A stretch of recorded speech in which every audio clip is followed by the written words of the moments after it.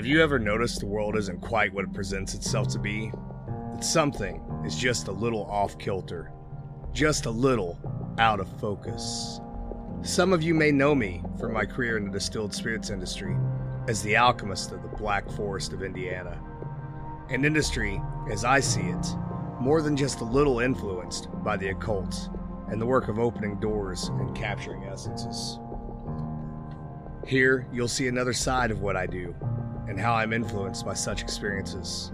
Here, myself and occasionally friends will share first-hand accounts, stories shared with us, Fortean news, interviews, and a healthy dose of history and speculation. Settle in for the ride and enjoy. Perhaps that movement you saw out of the corner of your eye was more than just a shadow. Perhaps that weight on your shoulder, a bit more than fatigue. I've lived my whole life like this, perceptive of those things that might be viewed by the less aware amongst us as simple circumstances, magic thinking, or even make-believe. Anticipating with the many ups and downs of my own perception, I have anxiously awaited the more positive of those experiences, dreading those of a darker caliber. I believe from societal observation in recent years that others are becoming acutely aware of the currently scientifically unmeasurable world that surrounds us. I believe that spiritual warfare is real. Join us as we take a hard left into the heath and the heather. Join us as we call out into the void, as the veil frays at the edges, and recall, if you have ghosts, you have everything.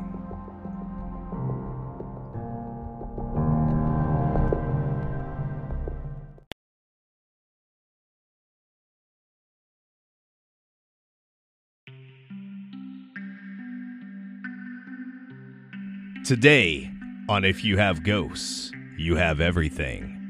High strangeness in small towns. With the popularity of classic movies like The Goonies, Monster Squad, Gremlins, The Lost Boys, and Sometimes They Come Back, and more modern fare like It or Super 8, as well as the phenomenally popular Stranger Things series, it may or may not come as any surprise at all that many Midwestern American towns have their fair share of high strangeness. My hometown is no exception. In this, what we hope will become an expanding If You Have Ghosts, You Have Everything bonus, we're going to sit down with a lifelong friend and delve into his experiences growing up in Pekin, Indiana, the same town we left off with in episodes 1 through 3.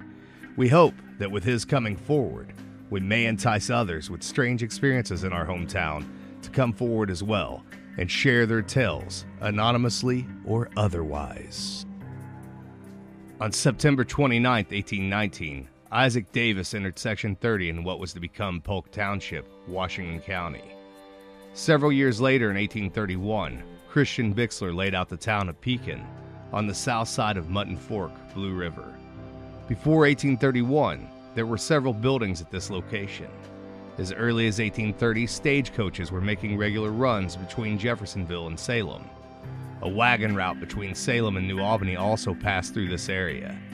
Pekin was a staging stop where horses were watered and changed. The town prospered until 1851, when the New Albany and Salem Railroad was completed. The train station was built on the more level north side of Blue River.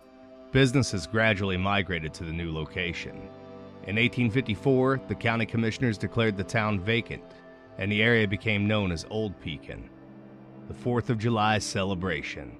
The town of New Pekin claims the distinction of having the oldest continuous Independence Day celebration in the United States of America.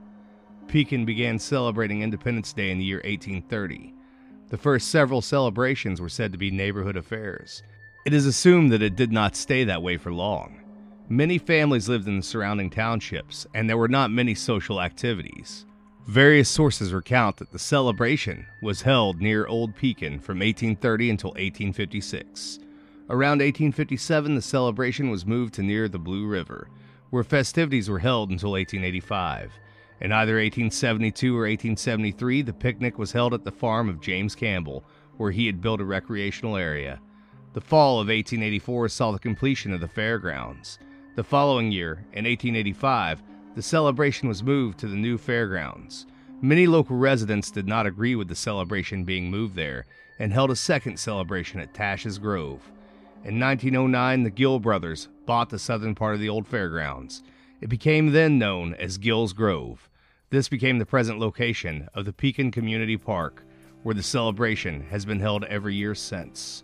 Today, the celebration consists of a fireworks display, a parade with 200-plus entries, live bands, 3-on-3 basketball tournament, carnival, food vendors, a flea market, reading of the United States Declaration of Independence, Prince and Princess contest, a Queen contest, cookouts, and many other small celebrations around the town of New Pekin. The land for the town of New Pekin was first entered on August 25, 1818. The original town plat was made on December 23, 1883 by W.A. Graves, and the town of New Pekin was incorporated in 1903 to provide funds to build and operate a school. This, of course, is just a small sample of our town's unique and interesting history. As we continue to try to pull witnesses from the woodwork from the local area, each episode we will expand upon a little bit of Pekin, Indiana's history. One slight correction to what we just read to you from the town of New Pekin's website. The town originally didn't move to the other side of the river because of the train station having been located there. It originally moved to the other side of the river because Old Pekin was prone to flooding, particularly after the tracks were built with a large embankment, and river water would become stagnant. This stagnant water found its way into the well systems in the old town, and many of the residents suffered from typhoid due to this. Some even tragically lost their lives. It didn't take long to realize that the high ground was going to be the place to be. Bourbon, scotch, cognac, gin, any type of spirit that you get a chance to taste transports you to a new and very interesting universe. Hi, I'm Jack Bigadoo. On the street, I'm known as a hood sommelier. And what I do is I love to taste new spirit and educate people on how to appreciate each spirit that they put their nose or their taste bud into. Follow me on this journey and help me guide you on appreciating every spirit that you touch. Remember, the truth is bearer proof. See you next time.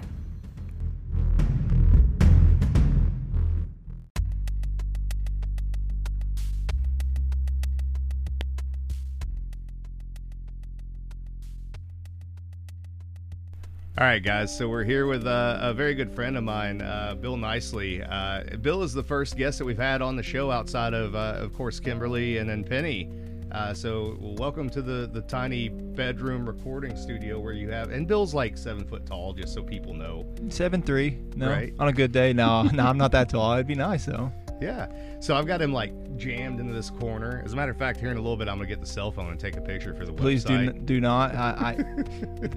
Do not take the picture. he's folded up like a suitcase right now is what's going on. But anyways, we brought Bill on the show because Bill reached out to me just maybe a week ago, I guess, and he said, hey, I've got a strange story for you.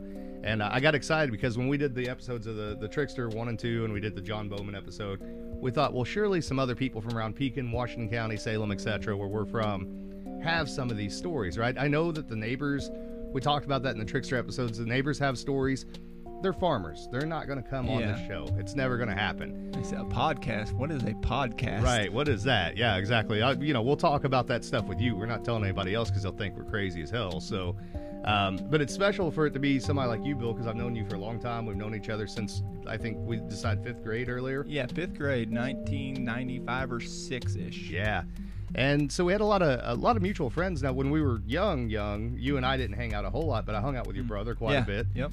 And we had a lot of crossover friends that kind of went back and forth. And as time went on, you and I became really good friends. And so it's special to have somebody as a guest on the show that's also a friend too. Yeah. So It's I really enjoy the podcast. I think it's really neat and it's local and it hits on a bunch of little weird nuances. Right. Well, so just so people know who you are, Bill, because I know all of our friends obviously listen to this. They're going to know who you are. But you own the Salem Speedway. You own Top Notch Barbecue in Salem as well. Yeah. So if you would, talk a little bit about your two businesses and what you have going on there. We bought Salem Speedway July of 2020. Me and my wife. It's a historic track. Been there since 1947. It's a half-mile high banks track. Asphalt racing. It's pretty neat. We also have a restaurant, Top Notch Barbecue. It's located in Salem, Indiana as well. We also have one other item. It's a construction company. It's my longest business that I've had, and we've had it for 7 years now. But yeah, that was one other thing we did have.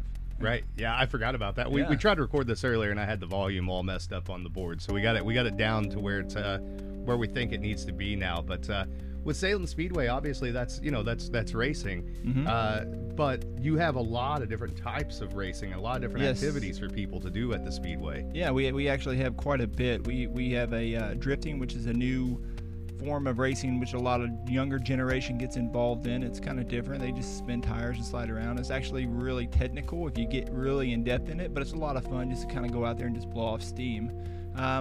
We have like asphalt racing, but we created this new division that's super popular. It gives the average Joe a couple $100, $500. They go buy a car, do a little bit of work to it, and they can come race at the historic Salem Speedway, which is really cool for them, and their families get to come out and watch them, and it's just really neat. And to see families that's never done that go out there and not have a clue what they're doing, it's really neat to see it. And the smiles and the family having fun, it's just good, wholesome Indiana vibes. It sounds like an absolute blast, honestly. We should get you out there. Yeah, right. I threatened. I've got that old black Dodge Dakota Sport that's all beat up.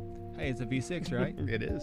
Bring it out. Right? Just got to put a roll cage in there. No, you don't have to. Just knock some windows out, put a helmet on, and go. Just go. Yeah, it'd be fine. It'd be all right. I might do that. I don't know. Dad and a friend of ours, Raymond Wilson, they were all on me about that there for a little while, so it might happen. Yeah, that'd be awesome. We'll see. All right. All that being said, what do you have coming up at the Speedway? I know you got still have events yet this year. Yeah. We have our crown jewel is the Halloween 200. It's the 34th running of it. It's we've turned it into a 3-day event, which is October 14th through the 16th. It highlights a bunch of different activities and spooky walks, which I kind of touched on a little bit earlier about a gentleman that knows a whole lot about the Speedway, Don Radaball, and he knows quite a bit, and he's going to do a little candlelit spooky walk around the track and kind of talk about a lot of places where gentlemen have passed away and the weirdness has happened there. He has actually lived there for 2 years prior to me taking ownership to it. So he's got more nights there than anybody in the world.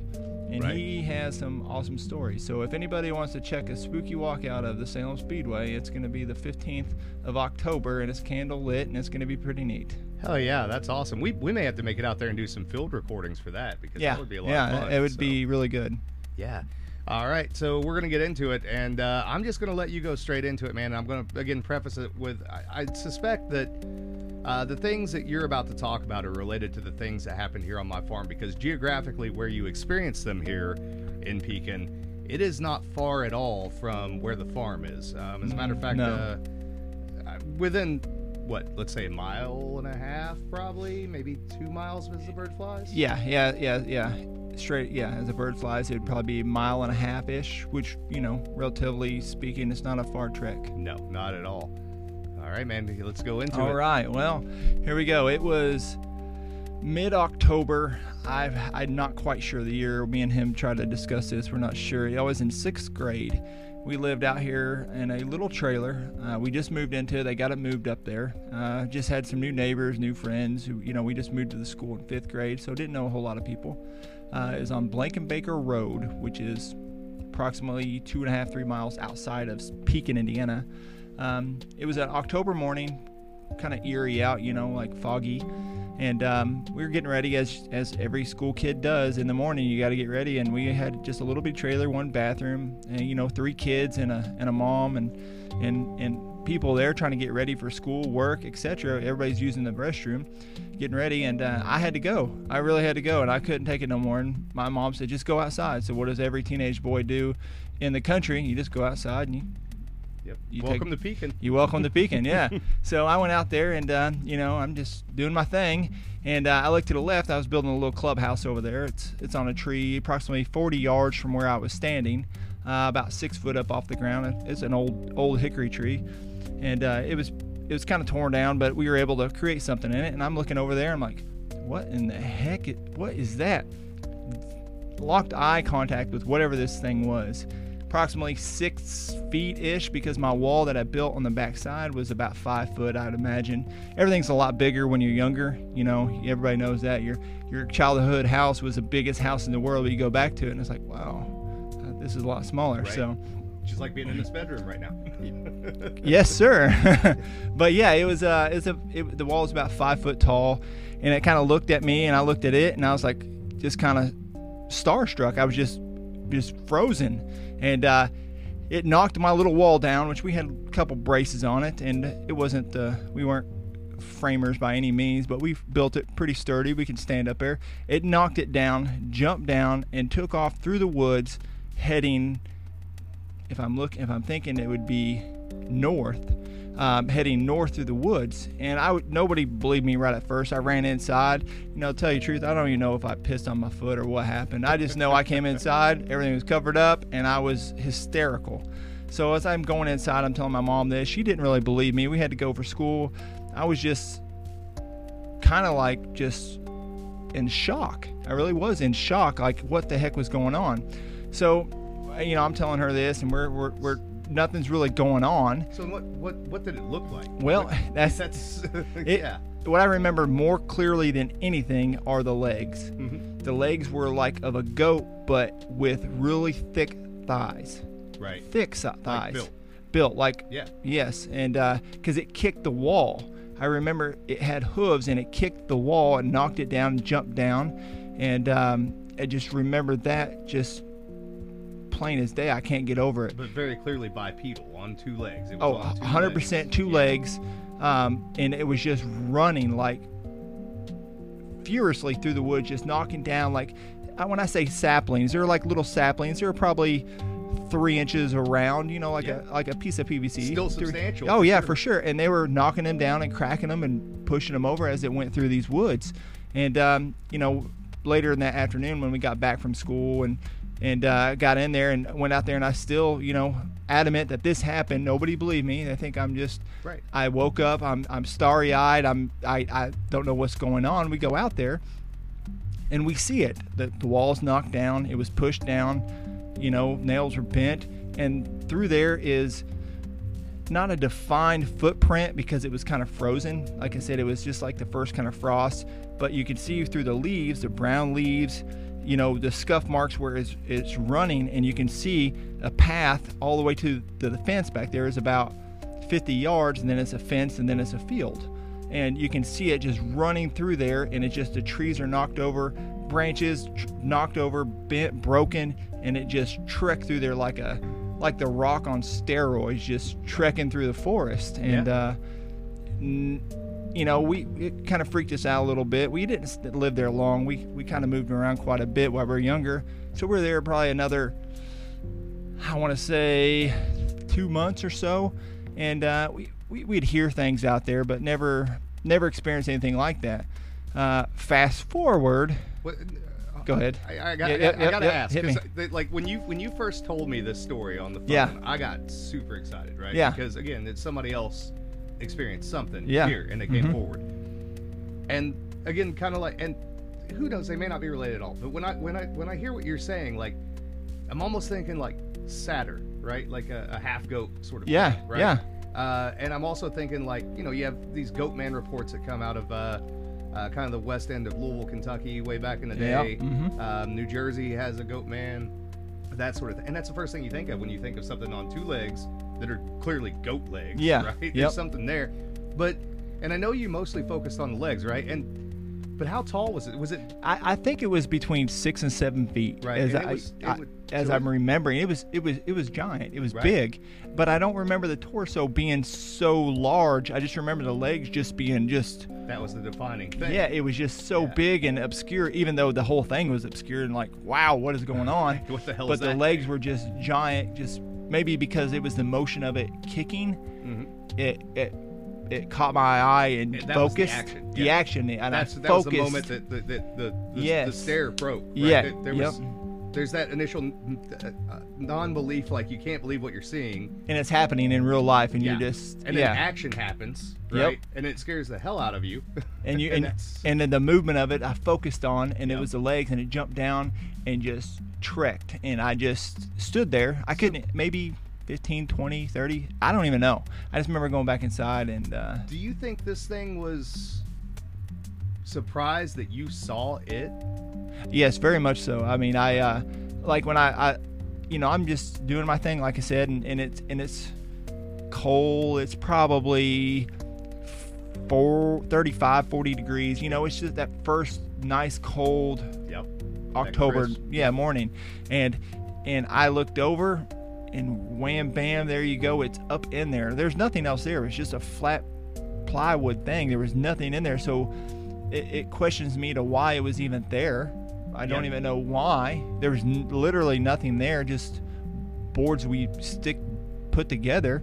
But it was there, and when I locked eye contact, it did not like that at all, and was gone like the wind. Yeah, and so, like I said, it seemed like it was a surprise to see you as you were it.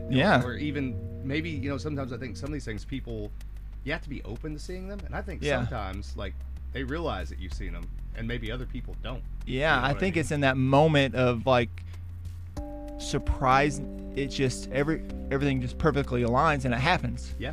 Like, sometimes you hear things, and you look, and there's nothing there. But then there's sometimes you hear things, and you look, and it's there. Mm-hmm. Absolutely.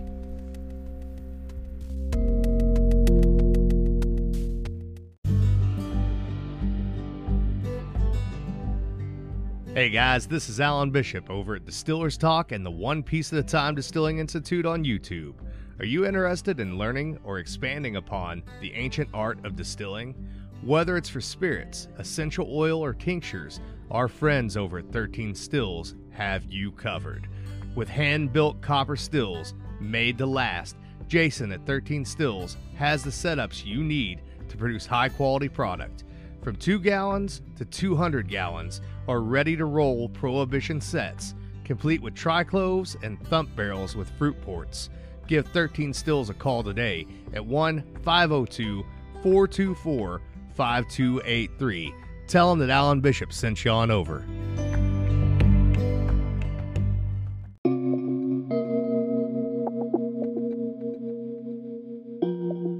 Okay, and we fast forward.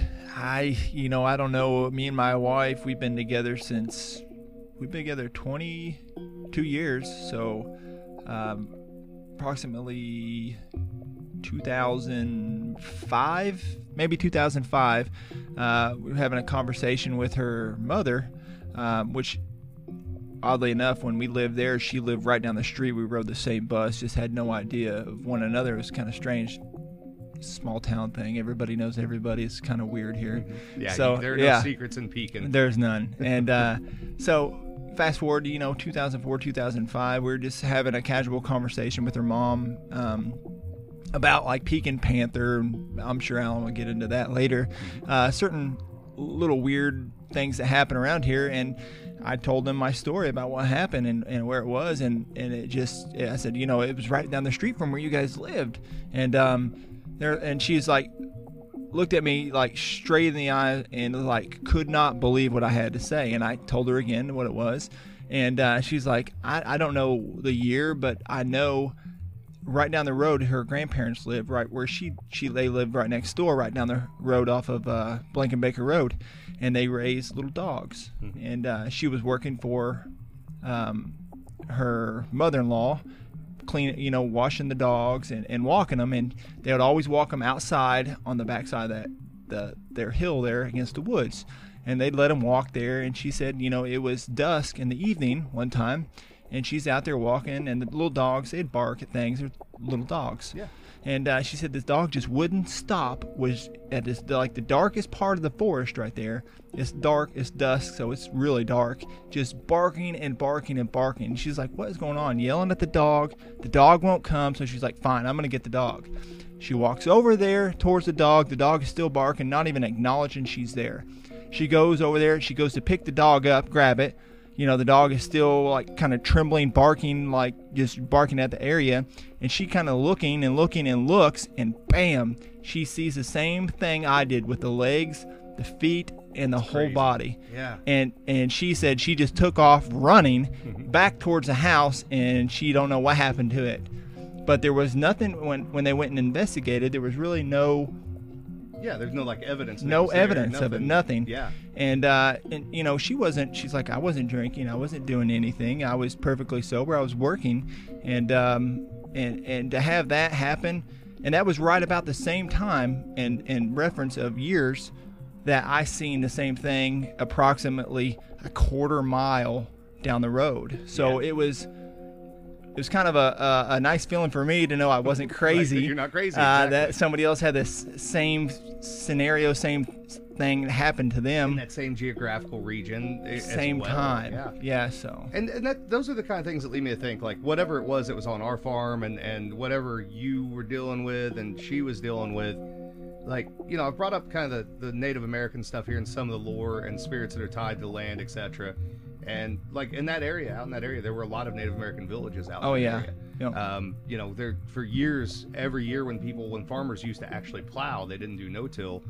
Everybody go out and they'd check the fields because you'd find artifacts. Oh, everywhere. tons and tons. They still do. They still do. And we found tons of arrowheads right down if you kind of go up over the top of the hill towards Blue River right there. Yeah.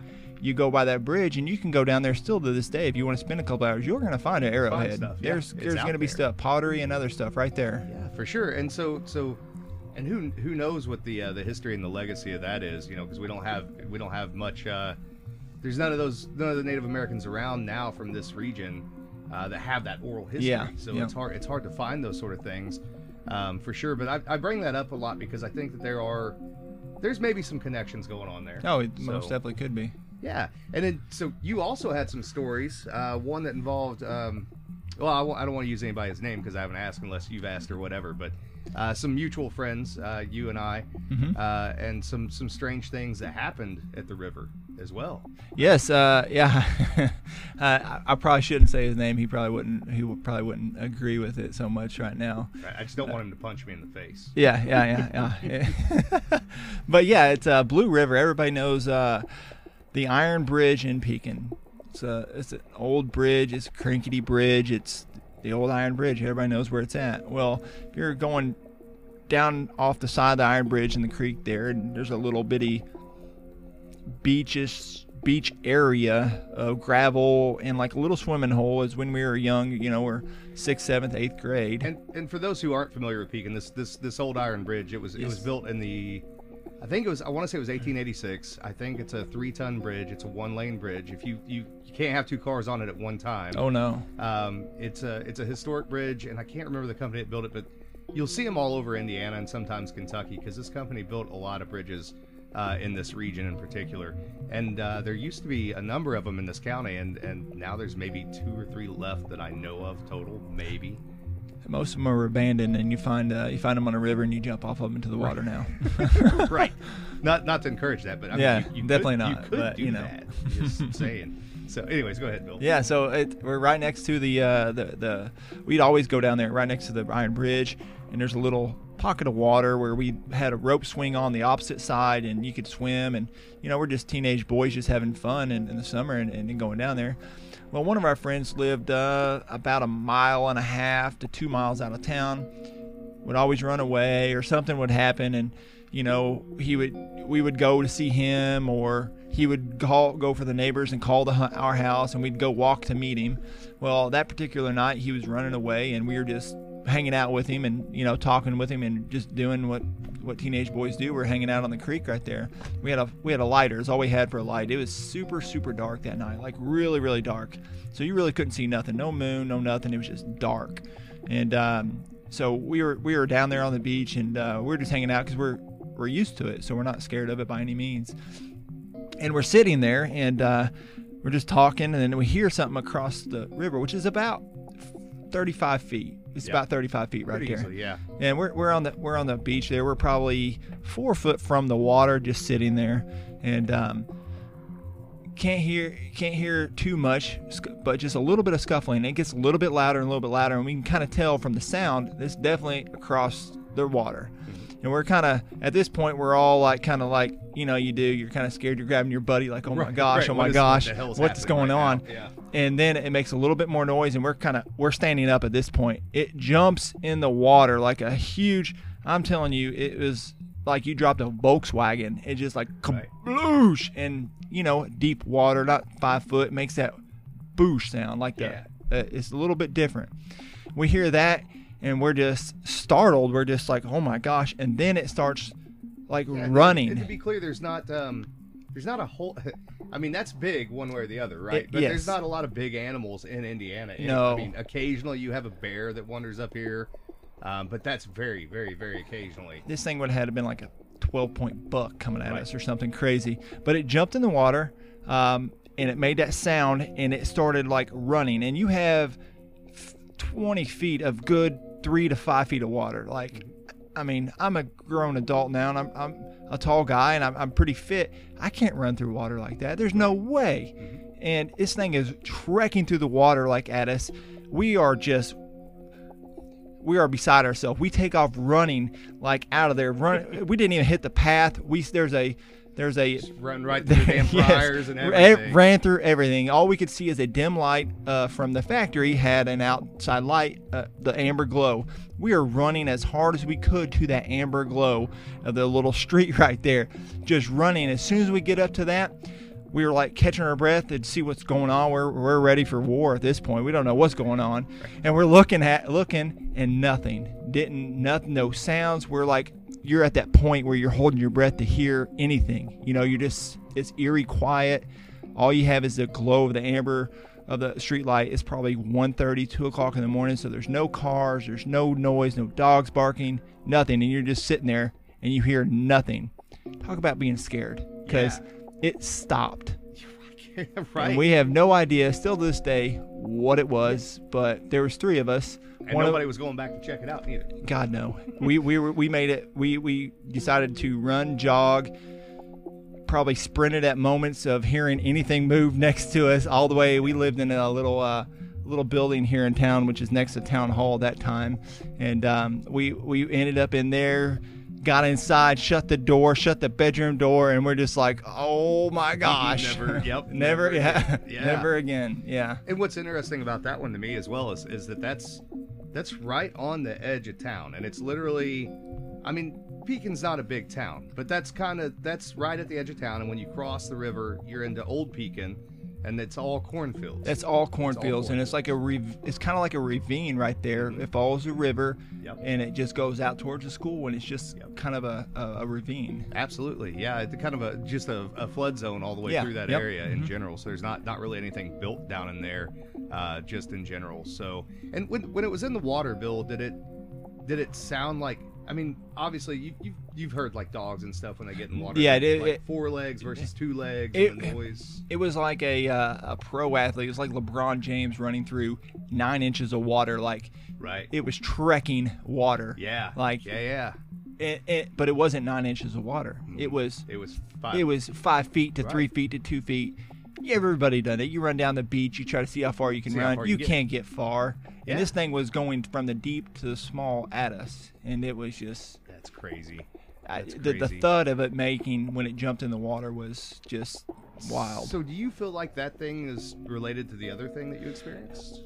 It could be. I mean, for the sheer size of and strength of it, because it reminded me when that happened of the legs that I can't never get out of my head, that the powerfulness of it Right. would be the only thing that could move through the water like it did. And I was going to say, the creek that you experienced that stuff on before, it dumps in the Blue River, and again, it's not a mile. No, that yeah. direction. Yeah, So- I think they call that Little Blue right there. Yep. Is that it? Yeah. I believe so, yes. Yeah. So you've got another, my understanding is you weren't there for this one, but you heard about it, and it involved the same two people that you were with in the previous experience. At the Iron Bridge. In Yeah. the bridge again, yeah. And bearing in mind that iron has been used, well, it can be used in a number of ways, but to either attract or amplify in some ways, like an antenna, paranormal encounters, and a lot of times it's been used in traditional folk magic as a way of protecting yourself from things that you don't want around. So, for example, one of the things that you do if you didn't want evil spirits to come into your house is you take railroad spikes, and you do whatever is meaningful to you as a ritual to do to those railroad spikes, and then you put them on the four cardinal corners of your house. Yeah. As a barrier. The same reason why old cemeteries had iron fences around them to keep the dead in. So it's interesting with the trickster thing we talked about here on the farm, having the railroad here, and this experience happening at the Iron Bridge. Again, there's a correlation there. And it's right next to the railroad tracks as well. Absolutely. Yeah, that was it was a really close relative, and then my other friend that would run away, and we'd run back and forth to his house to our house, and they were coming back one night, and they were walking along the bridge. They were walking back. I think they were walking back towards Pekin, our house. They were leaving there and coming back, if I remember correctly. But they were walking on the bridge. You know, it's another dark night. We did this a bunch in the summer. We had nothing else to do, but I do remember them coming back, and they said this is what they said, and they'll still tell you to this day exact what happened. So they were walking on the bridge, and they got about halfway there, and the brightest of bright lights surrounded them completely, like super bright light. And it just went away at an instant. But they don't know. They can't tell you for sure how long it lasted. Right. Granted, this was 2000. No, this is probably 98. Right. Probably 98. Yep. And no cell phone, so we didn't have watches or nothing like that to correlate time. We just, when you leave someplace, you get back to someplace, you're like, it took us 45 minutes of walking. Right. So they can't tell for exact fact how long it was, but they seem like it was a very significant amount of time that it took them to get from point A to point B. Right. And the only thing they can think of there is the light. Yeah. And they, at first they thought, well, maybe it was a chopper, but it was gone. It was just gone in an instant. It was just there and it was gone. And they talk about it, and they actually, me and my one friend, we actually talked about this no more than 2 months ago, about that exact moment, and he still was like, I don't know what happened. Don't know what that was. Don't know what that was. Yeah, and what's crazy is there may be somebody else in Pekin that maybe they hear this and they experience it too, but at the time it was, again, Pekin's a small town, and at that time, a lot of people lived in town, worked here in town. There wasn't really a third shift at the factory. No. So there wouldn't be a whole lot of people awake.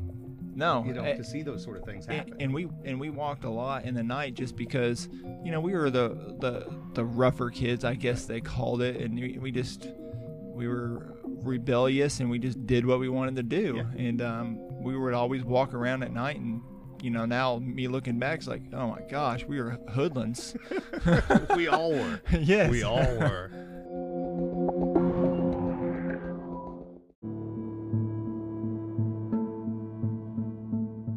This is Alan Bishop, the alchemist of the Black Forest. Fall's in the air. The leaves are changing. The night's getting a little longer. That only means one thing to me. It's apple brandy season. Be on the lookout for our brand new Spirits of French Lick, bottled and bond Old Clifty, Hoosier-style apple brandy. Made from fresh pressed Michigan apples and matured in both 53-gallon, number 2 charred New American oak barrels, as well as 68-gallon hogshead barrels. Never chill filtered and always double pot distilled.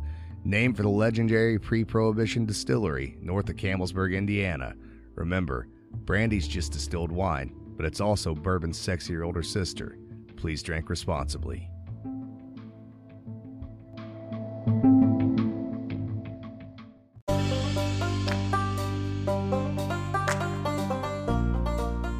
Indians' cache of silver ore near Pekin, never uncovered.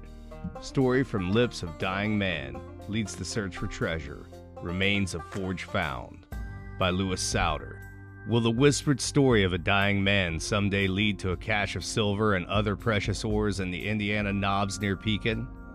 Albert Hall believes that this might happen, for it was the Pekin blacksmith who heard the amazing story of the hidden metals from an old friend, and when he went to the spot described in the legend, sure enough, there was the foundation of the forge that had worked the metals. I was living in Memphis, Indiana, where I heard this story, Mr. Hall recalls. Dave Cass, a friend of mine, was ill, and I cared for him the 2 years previous to his death. Dave spent his childhood in Louisville and was a close friend of the Mr. Speed, who founded the Speed Museum. While he was ill, Dave told me the story of his grandfather's adventures with the Indians. Captured. Dave Cass said, "My grandfather was a gunsmith in South Carolina in the early 19th century. He had a shop in the woods and usually worked until it was too dark to see. One night as he left the shop, 4 Indians grabbed him. They carried him all night. The next morning his wrists were tied to the wrists of 2 Indians, and he was ordered to walk. They assured him that he would not be harmed if he obeyed them. When he asked the purpose of the kidnapping, he was told that their Indian chief in Indiana had sent him to find a gunsmith and bring him to live with the tribe. They came through Pound's Gap, across Kentucky, and to the Ohio River Falls. It took 3 months to reach Indiana. Grandfather was not mistreated on the way.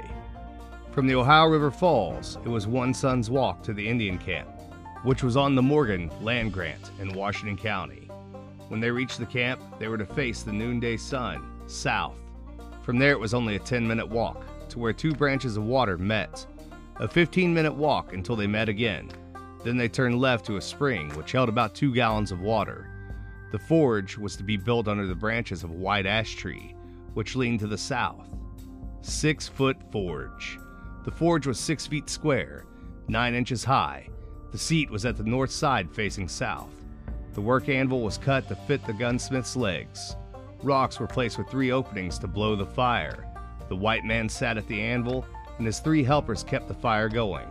The Indians used milkweeds to blow the fire, dipping the reeds in the spring water at intervals. Treated royally, fed well, but always had 2 guards near him. When he needed metal at the forge, one of the Indians turned west and returned in 5 minutes from the storehouse. They seemed to have a wonderful supply of iron, silver, and other metals, but he never learned where it was stored. The Indian campground stood at what is now Crossroads Church. Tri-Council Chamber was 50 feet from the camp. There, the prophet and 3 chieftains held their councils of war. The Indians were tall and intelligent. The Indian girls were beautiful. Rescued. Grandfather lived with them for 4 years, making and repairing guns. When the Indians gathered for the Battle of Tippecanoe, he was taken with them. His wrists were tied to those of 2 Indians. When the Indians were about to be captured and started running, my grandfather wouldn't run, but practically made the Indians drag him. When he and his 2 guards were captured, the enemy was surprised to hear the white man's story. Then followed the long trek through the wilderness to South Carolina in search of his family. When he arrived, he found they had moved to Harrodsburg, Kentucky. Returning to Harrodsburg, he learned that they were in Louisville. 2 years after his escape, he arrived in Louisville, only to learn that his wife was dead. He couldn't find his son, and his daughter had married a Dr. Cass of Louisville. His grandson, Dave Cass, moved to Memphis when grown and was a millwright, mechanic, and sawyer. He remembered the story of the kidnapping of his grandfather, but neglected to visit his forge in Washington County.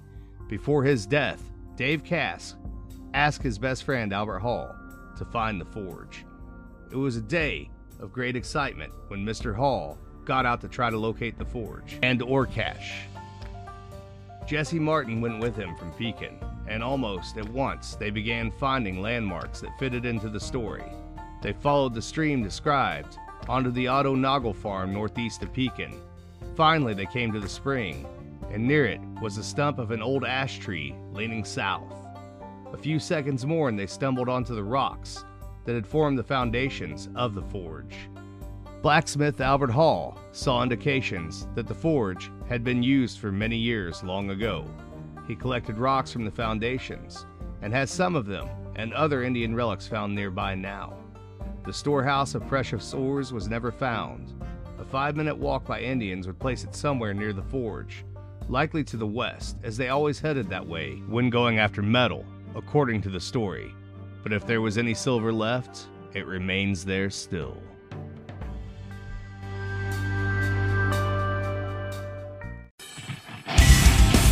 Hey Metalheads, I'm Mark and I host the Metal Forge. Let me tell you about the show. The Metal Forge features the best underground metal from all over the world. We spend every week with a different artist with interviews, in-depth conversations, and most of all, the music. We also feature audience interactivity where you can submit your questions to the upcoming guests. New episodes are out every Friday at noon Eastern Time at metalforgeradio.com or wherever you listen to your podcasts.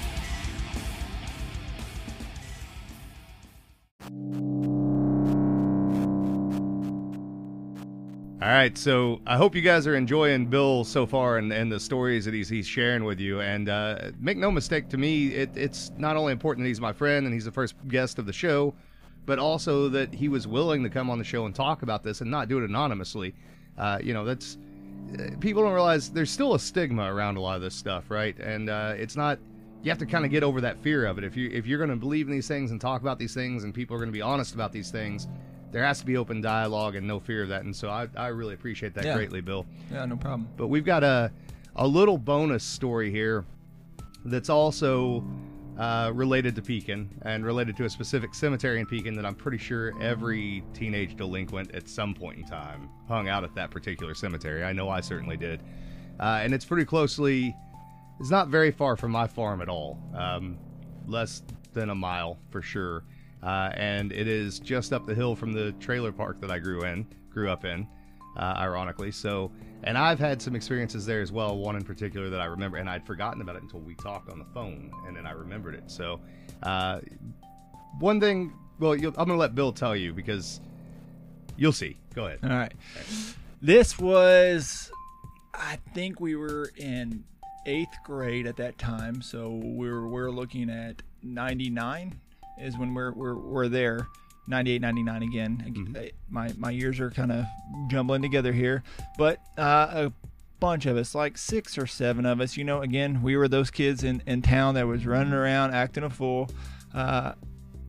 Somehow someone, I don't know who of the group, read somewhere that shrooms were in cow patties. Okay, so don't know where it come from. I just know they wanted to go look for shrooms. Well, we can't go out in daylight into the farmer's field. You'll get shot, get run off. So we go up. Just out here looking for mushrooms. Yeah, don't bother us. Anything. Yeah, so we get, it's late. It's pretty late. Everybody's dying in for bed. It's probably 10:30, and we get all ready to go. Our bags are ready, and we start up the hill, up towards Schoolhouse Hill is what we call it, and we'd go up to the top, and we'd kind of cut across, go towards the water tower, which I'm sure everybody has been at the water tower, and you pass the water tower, and you kind of keep going up, and you'll come to the cemetery, which I never knew what it was called until Alan just said it was Tash Cemetery. Tash Cemetery. Yep. Okay, never knew that. But we go up there, and all around the cemetery is, down over the hill, is a whole bunch of,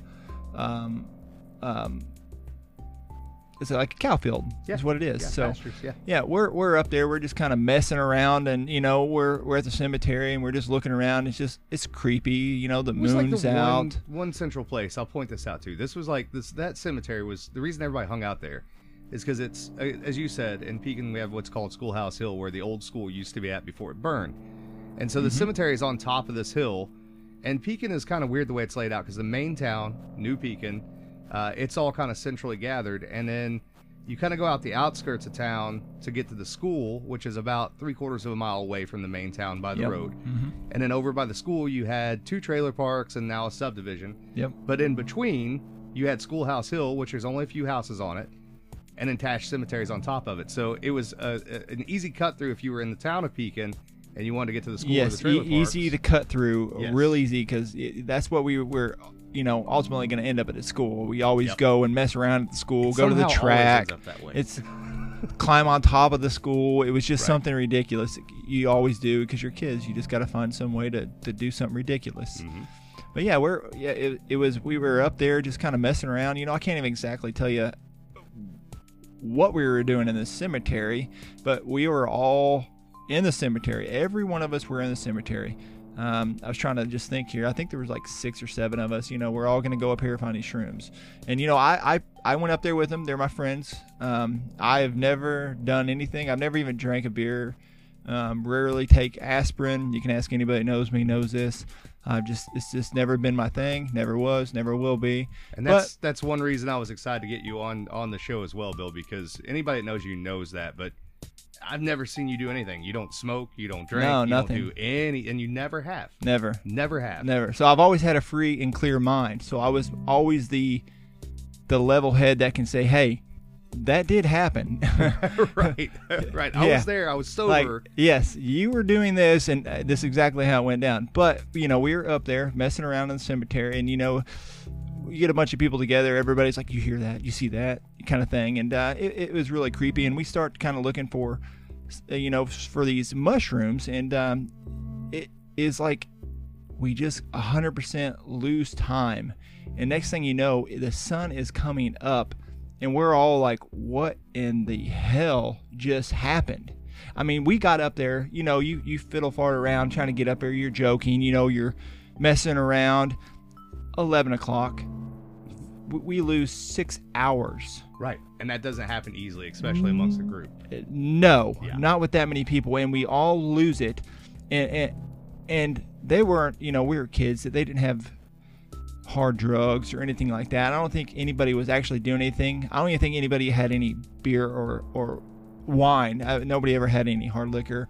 But I don't think anybody had anything at that time. We were just looking for shrooms that you find in cow patties. Like, it was a thing. Right. So, but we lost every bit of 6 hours, and we didn't even, because we started off towards the school, and we're going to go over there, and we're like, holy cow, this is like, what the hell just happened? The sun's coming up. The sun's coming up, and nobody knows what's going on, and we're like, there's no way we were just in that field for 6.5 hours. There's no possible way.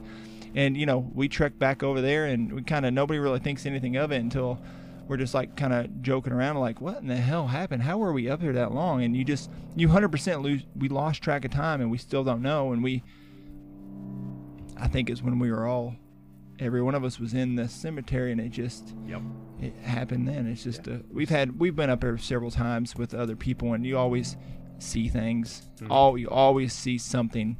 And again, the trickster, it's That's what it does. Yeah, and it gets you, and we lost track of time up there. It was wild. Well, I had an experience up there as well that we talked about on the phone that I had forgotten about because I was fairly young when it happened. But, growing up in a trailer park, it was like Goonies, right? Like, we're all just hanging out. Yeah. And always getting into some kind of trouble, one way or the other. But it only took maybe 5 minutes, 10 minutes at the most from the trailer park to get up to the cemetery. It's a short little walk, really. It's just uphill.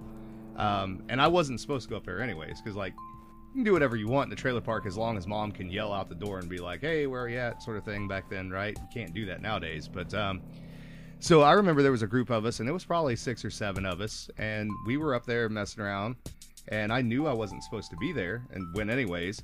And I don't remember anything specifically happening when we were in the cemetery in particular. But if you remember, there used to be a gate on the one side facing the trailer park to get to the pasture. Yeah. And I'm sure it's still there. We were coming back across the gate, and as we're on top of the gate, over on the far side, I guess it would be the north-facing side, there was kind of a wooded area. And we heard something kind of shaking in the trees. You talked about the thing at the river. And then something screamed at us. But it wasn't human. And it was loud and vicious and like some kind of animal, but it clearly wasn't an animal that I could identify. And the only part of it that's distinctly, two parts I distinctly remember, is I was on top of the gate, and I jumped off of it, and we all ran. And we got back down to the top of the trailer park at the bottom of the cow pasture, and there was kind of a fence gap there where the fence was still in place but had been kind of pressed down. Yeah. I remember I jumped over it, and I caught my foot on it, and I rolled, and of course everybody else ran past me because Oh yeah, they thought something got you right there. Exactly. They were gone. Yep. So I was all skinned up on both arms and my knees and everything, and I got home and I got grounded, not because I was up there, but because we were apparently gone multiple hours. Multiple hours, yeah. And I had forgotten that until I talked to my mom and dad about this the other day, and they're like, "Yeah, you were gone for multiple hours." Yep. And I don't have a memory of that. Of multiple hours. Right. Yeah. I have a memory of walking up there, going in. We made up stories about the graves and all Yeah. that stuff. And then coming back over top the gate, and then that happens. And then, yeah. So I bet there's a lot of stories about Tash Cemetery with people that we know. Yes. And the older crowd, older generation, would have been our parents. Cemetery's been there forever. Yep. And, back in the 80s and the 70s when there really wasn't much to do but riding a car, I can only imagine what went down up there. Yeah, and maybe some more of that'll come out too. So, well, Bill, this has been great, man. Yeah, You've thank done you very an excellent much. job on this, and I've enjoyed having you. And so we do have another one of these planned for the future. Not about Pekin specifically, but about a couple places in Washington County that we're going to get Bill back for to talk about. So Yeah. Well, I thank you for having me, and I appreciate it a lot. absolutely. Well, you guys get out to the Speedway and support Bill and Yeah. and show him a little bit of love. So All right. have a good Thanks a lot. Hey, keep it rolling real fast. Yeah, go ahead. I want to ask you something Yeah. that I've heard of, and maybe we can get a real reaction on here. Yeah. Waverly. Okay. Okay. Yeah. I'm going to touch on this a little bit. All right. I've never been there, Mhm. but I've heard you've had quite a few times. You've been there quite a bit. Yep. Back before it was. Yes. Before I you're was supposed to be in there. told about this particular story. Tell me if it's true or not. Okay. You guys were in the main room as a front there, right? And I guess there's doors. There's 3 doors in the main room. Is that correct? I think It's so. what I remember It's been a long being time, told me. yeah. 3 doors. And you guys went to the right, and you guys were going to the right door, walking towards maybe one of the wings. You guys were going to go over there to do something. Well, you walked through that door, and you went a little ways, and you went through another door, but you ended up back in the main room. Is there any truth to that? Because that's what I was told. I vaguely remember that, and so there were the person I was there with used to be a somewhat famous musician. I will say that up front, and so there were so many Waverly stories that at this point I don't remember most of them. Yeah. The ones that I remember mostly are being on the like balcony thing, Okay. right, and Yep. where all the doors come out on the balcony, and literally watching shadows Just walk back just and forth. in and out. Wow. And you could sit there at the end of the balcony and just watch it. Wow. I've always wanted to ask you that, but I couldn't have thought of a better time to ask you Right. than a Yeah. real live recording Yeah. and seeing, and yeah. And we do have another local guy that'll be on the show here shortly who has a ton of Waverly experiences. And I'm hoping that when I get him on, that'll kind of jog my memory a little Yeah. bit too. Because Yeah. that little phase of my life, kind of 2003, 2005, is a little, Wild. yeah, it's a little hard to suss out how Yeah. that was all But playing out. I heard that, and I was told that, and it's always stuck in my mind. Mhm. I got to ask Alan about it, but I've never had the right particular time to ask you other than right now. So Right. Yeah. No, excellent. Yeah. Excellent. Well, Bill, thank you very much, Thanks, man. man.